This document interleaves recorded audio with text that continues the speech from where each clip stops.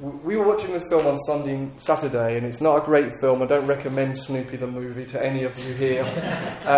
Our girls are 13 and 10, and honestly, this film was really pitched at 5-year-olds. And I love film, we love film, and it takes a lot for us to switch Snoopy off. You know, that it's an hour and a half movie. We're 10 minutes in thinking there's another hour and 20 minutes to go in this film. It's going to be a long, long time.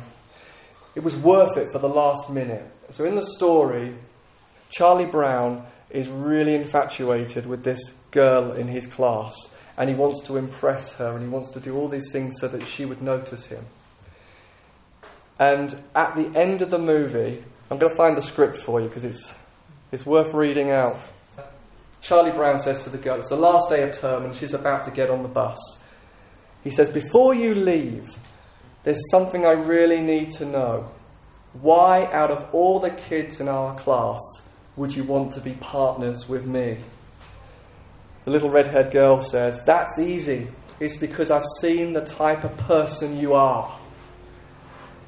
And Charlie Brown then says, it's like a Woody Allen movie for cartoons, but Charlie Brown then says, an insecure, wishy-washy failure? And then she answers, and it's profound. That's not at all who you are. That's not at all who you are. And then she talks about his compassion, his honesty, and his courage. See, I love that sometimes we come to God and our prayers can be, God, I'm so sorry that I lack courage. I'm so sorry that I'm not as bold as I want to be.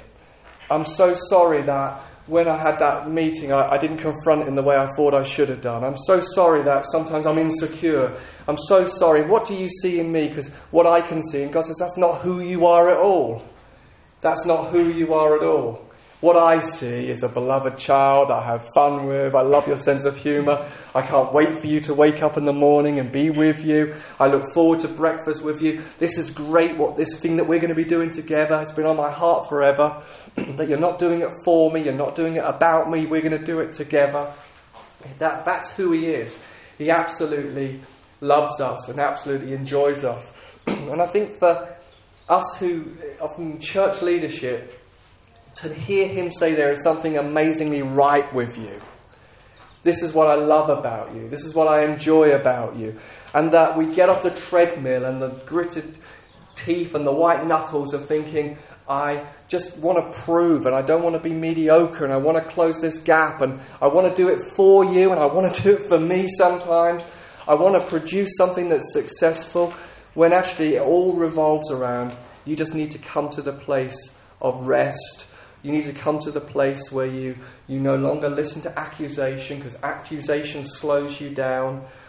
That you come to the place where you say, yeah, it is good for the Holy Spirit to show me areas where he wants to confirm my identity, where he wants to grow me, where he wants to take me and shape me. That he wants me to know the beauty of the new birth in greater and greater measures. I love what Graham Cook says. He says, God never deals with the believer on the basis of their old nature, but only on the basis of their new nature. In other words, if someone has struggled with anger all their life, God doesn't come to them and say, stop being angry. He says, don't you know that gentleness is your new language? That gentleness is who you are. That gentleness is what you are like.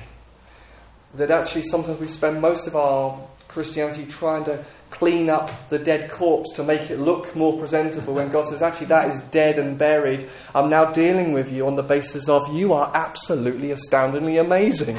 And that's who you are. You're talking to me about something that's actually been dead and buried. You know, you are co-crucified with Christ. I have been crucified with Christ and I no longer live. The life I live in this body, I live by faith in the Son of God who loved me and gave himself for me. And so sometimes harsh introspection, trying to find something to fix the gap, is actually foolishness, when actually in relationship with him there is no gap. That you're a new creation and God is only dealing with you on the basis of new creation.